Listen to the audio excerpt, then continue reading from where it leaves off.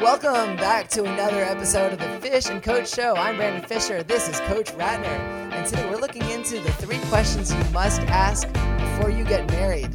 Coach, these are big questions. These are huge questions. And this, by the way, is not just maybe getting married. I put that in there because that's a big thing. But really, before you go into any relationship, because you're going to go into a relationship, what's the purpose of it?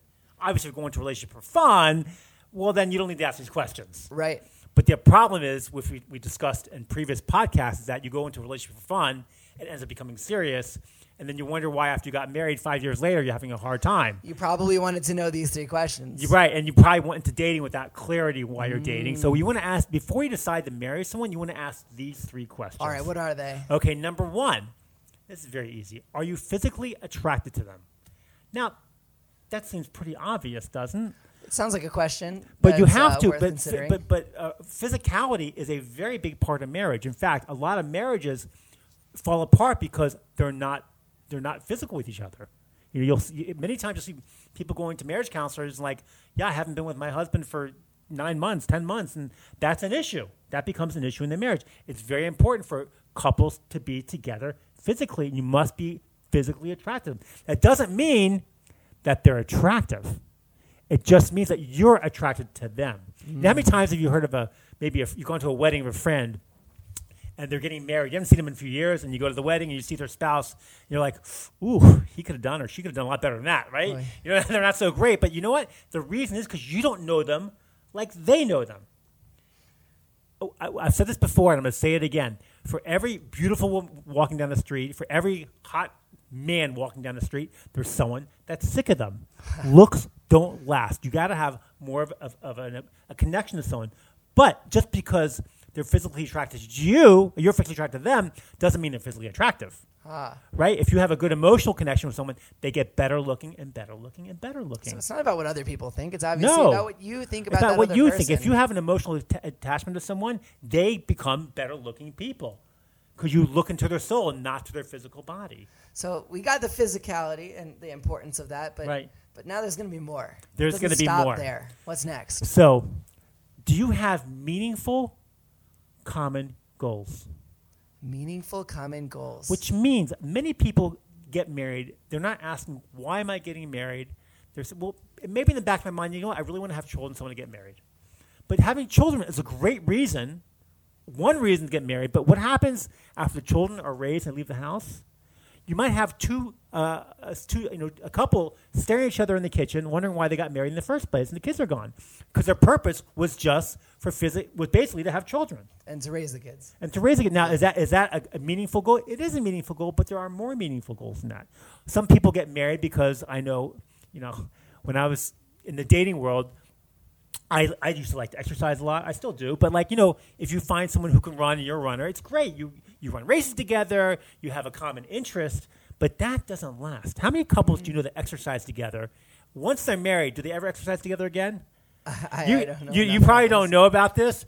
My guess is it's not as common. Yeah. Because you're dating, you want to have fun together, you have a common interest. But once you get, you want to work out by yourself. You don't have to wait for somebody else because you have different schedules and things like that. So, Coach, what are some examples of these common and meaningful goals? A common meaningful goal would be something which we talked about on the 3 steps to finding your purpose. Right. Right. We talked about the idea that you have to have something that's meaningful to you in a bigger sense, which means you need to be. It could be religious. It could be spiritual.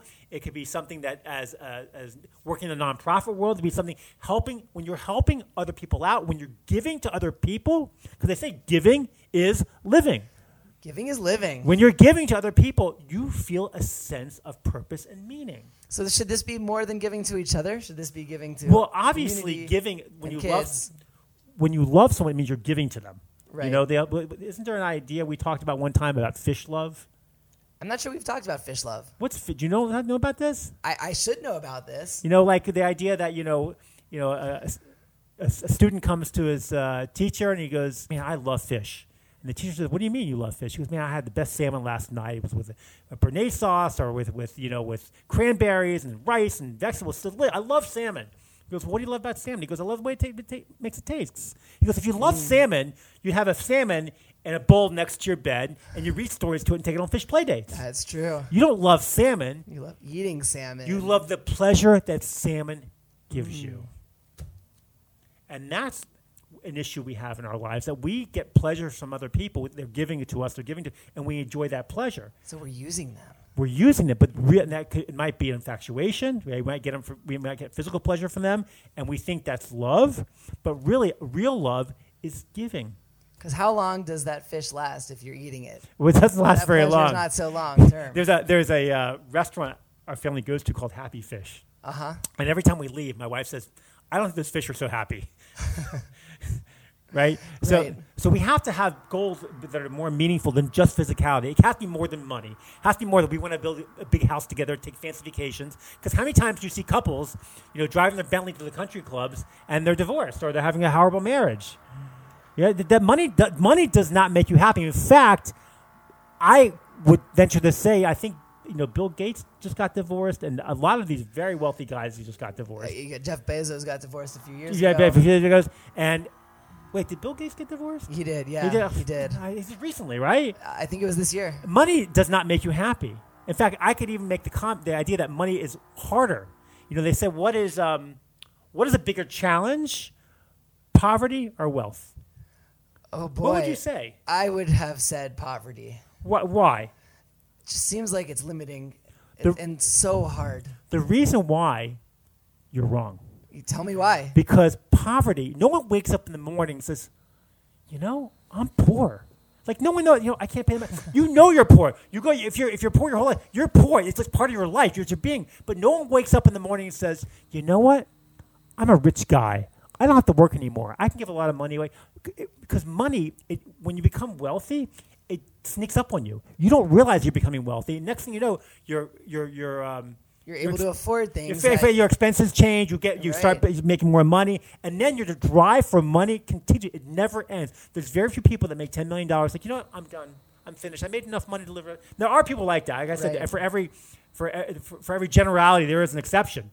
But I know guys who are worth hundreds of $millions that still go to the office every day and work 12 hours, and they work 6 days, 7 days a week because that's all they have in life. It's really not a meaningful life. It's not a purpose at all. But when you have a common, meaningful goal. And then each of the couple has different things they want to do with the money. But if you have an alignment of why you're making the money, what you want to do with the money, and everything else you're doing, you fulfilled this second question. Okay. So one more way to ask, how do you find this out while dating? So, it's very important. Oh, yeah, it's so funny. Obviously, we know how to find out the physical attractiveness. That's easy. Yeah, it's so funny. When you ask someone who's dating, you say, "What do are you dating?" Say, "Yeah, I'm seeing someone. Why do they say I'm seeing someone? Because once you see them, you don't need to see them again. You only see them once. You know what they look like. You know what you need to be saying? I'm listening to somebody. Because listening is a very important part of a relationship. It's like when women need to talk. We know that women have a desire. Men need to talk too, but just not as much. Women connect more through talking, and men don't. When they come up from work, they want to grab a beer and go watch ESPN. But the women need to tell the men about their day. And a very important idea is that you have to, as a man, when you come home, you have to listen to your wife, even if it's torture, which sometimes it is. No, I'm just kidding, honey. That's not torture. I shouldn't say that. So what are some questions you ask? Let's get into the third question. Off that topic. Okay. The third question is, this is different for men than women. So we had number one, are you physically attracted? Number two, do you have common, meaningful goals? And number three is, for a man, are you willing to make her happy the rest of her life? And that's a big question. Because people don't think about that. Am I willing to make her happy 10, 20, 30, 40, 50 years later? And you have to, that's a big deal because, and I know the woman's saying, well, what about me? How come I can't make him happy? Yes, but if he makes you happy, guess what? You're going to make him happy. It's just a default. You can make him happy, but it doesn't mean he's going to make you happy. So he has to be willing to make you happy, and then it'll come back to you. It'll come back to the man. So are you willing to make your wife happy? The rest of her life. Now, for a woman, it's a different question. Okay. Because we're not the same. I know everyone, women's liberal. We're not the same. We have different drives, different needs. That, men need respect. They want love. Men want love, but they need respect. Women, they want some respect, but they really need love. Wow. Right? The love-respect thing here. Yeah, that is a big difference. The women have to ask her, before they marry someone, do I respect him? That means, do you respect his Do you respect his goals? Do you respect what he does for a living? Do you respect how he treats others? Do you respect his family? But it's a big deal because when you marry someone, you're really marrying their family. That's my dad always says he wants to have a new daughter and a daughter-in-law, but he wants it to be just like a daughter. Yes, and I have amazing in-laws, and in fact, on my first date with my wife, first day I think I met her mother because she was living at home. She just came back from college, and I wanted to meet her mother. And her mother, she invited me over for meals. She's great. Oh, that's so sweet. And her parents are amazing. And I'm like, I could live. As far as like her family goes, I can marry this family because it's an amazing family. She was already awesome, and so that was like a no-brainer for me. Twist my arm, I'll marry her. So the idea of do I respect them? So like there are men who come home from work and go to their basement and play with their Lionel trains. The electric trains, and that's their whole life is putting these train sets together. If you don't respect that, if you say to yourself, you know what, I'll learn to respect it. I can change him. Forget about it. You have to assume the person you're going to marry is going to stay the same. Now, we want to marry people who are goal-oriented. We want to marry people who are willing to improve their character traits and who want to take more meaning and purpose into their life and do things to help the world and obviously be a giver to you and willing to make you happy. But for a woman, they have to respect what he does. If you have a husband who's an ambulance chaser, an attorney who just basically chases down ambulances, gets to sue people, and you don't respect that, that's going to be an issue. That's because that's who you're marrying. That's who you're marrying. You're going to spend the rest of your life, God willing, spend the rest of your life with. That's who they are. I've mentioned the statistics before on marriages. I'm going to say it again. If you might have heard this from me, how many people get divorced? Percentage of people getting divorced today? We know it's around 60%.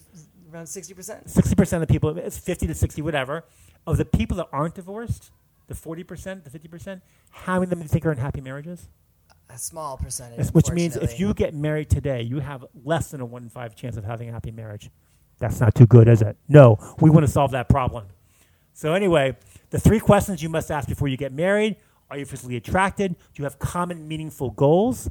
And for men, are you willing to make her happy the rest of your life? And for women, do you respect him? So there you go. Keys. One idea last before you start. Okay. Before you end this. What do you have? There's a trick that I was taught that is unbelievable. So when a man comes home from work, the wife should either pretend or be for real, whatever, because my wife doesn't pretend. She's on the phone, and she sees me walking in. I leave my phone at the front, like on the counter, so I'm not walking with my phone because you're looking down at it, and I want to give her my attention. She's on the phone saying, "Hey, Sarah, I can't talk to you right now. My husband just walked in." Click. That is, you feel, as a guy, I feel like a king. Even though I know my wife's faking it half the time, I still love it. I mean, there's been times I could walk in, she goes, "Oh, I'm talking to, my sister. She's in, Canada, and she needs to talk to me. It's important." Then she'll tell me it's important. But generally, she hangs up the phone, and I feel like a king. I was like, my wife respects me. And, Coach, I'm going to imagine that you don't walk in on the phone either. I get off the phone too. But I rather have ready to see your family. I'd rather have my wife get off the phone than come give me a hug and a kiss.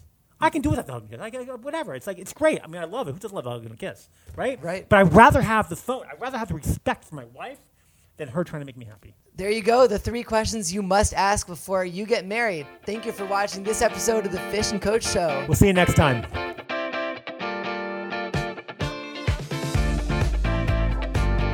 Thanks for watching the Fish and Coach Show. If you like what you just watched, make sure you like, subscribe, and comment with any ideas you'd like to see on any future episodes. We'll see you next time.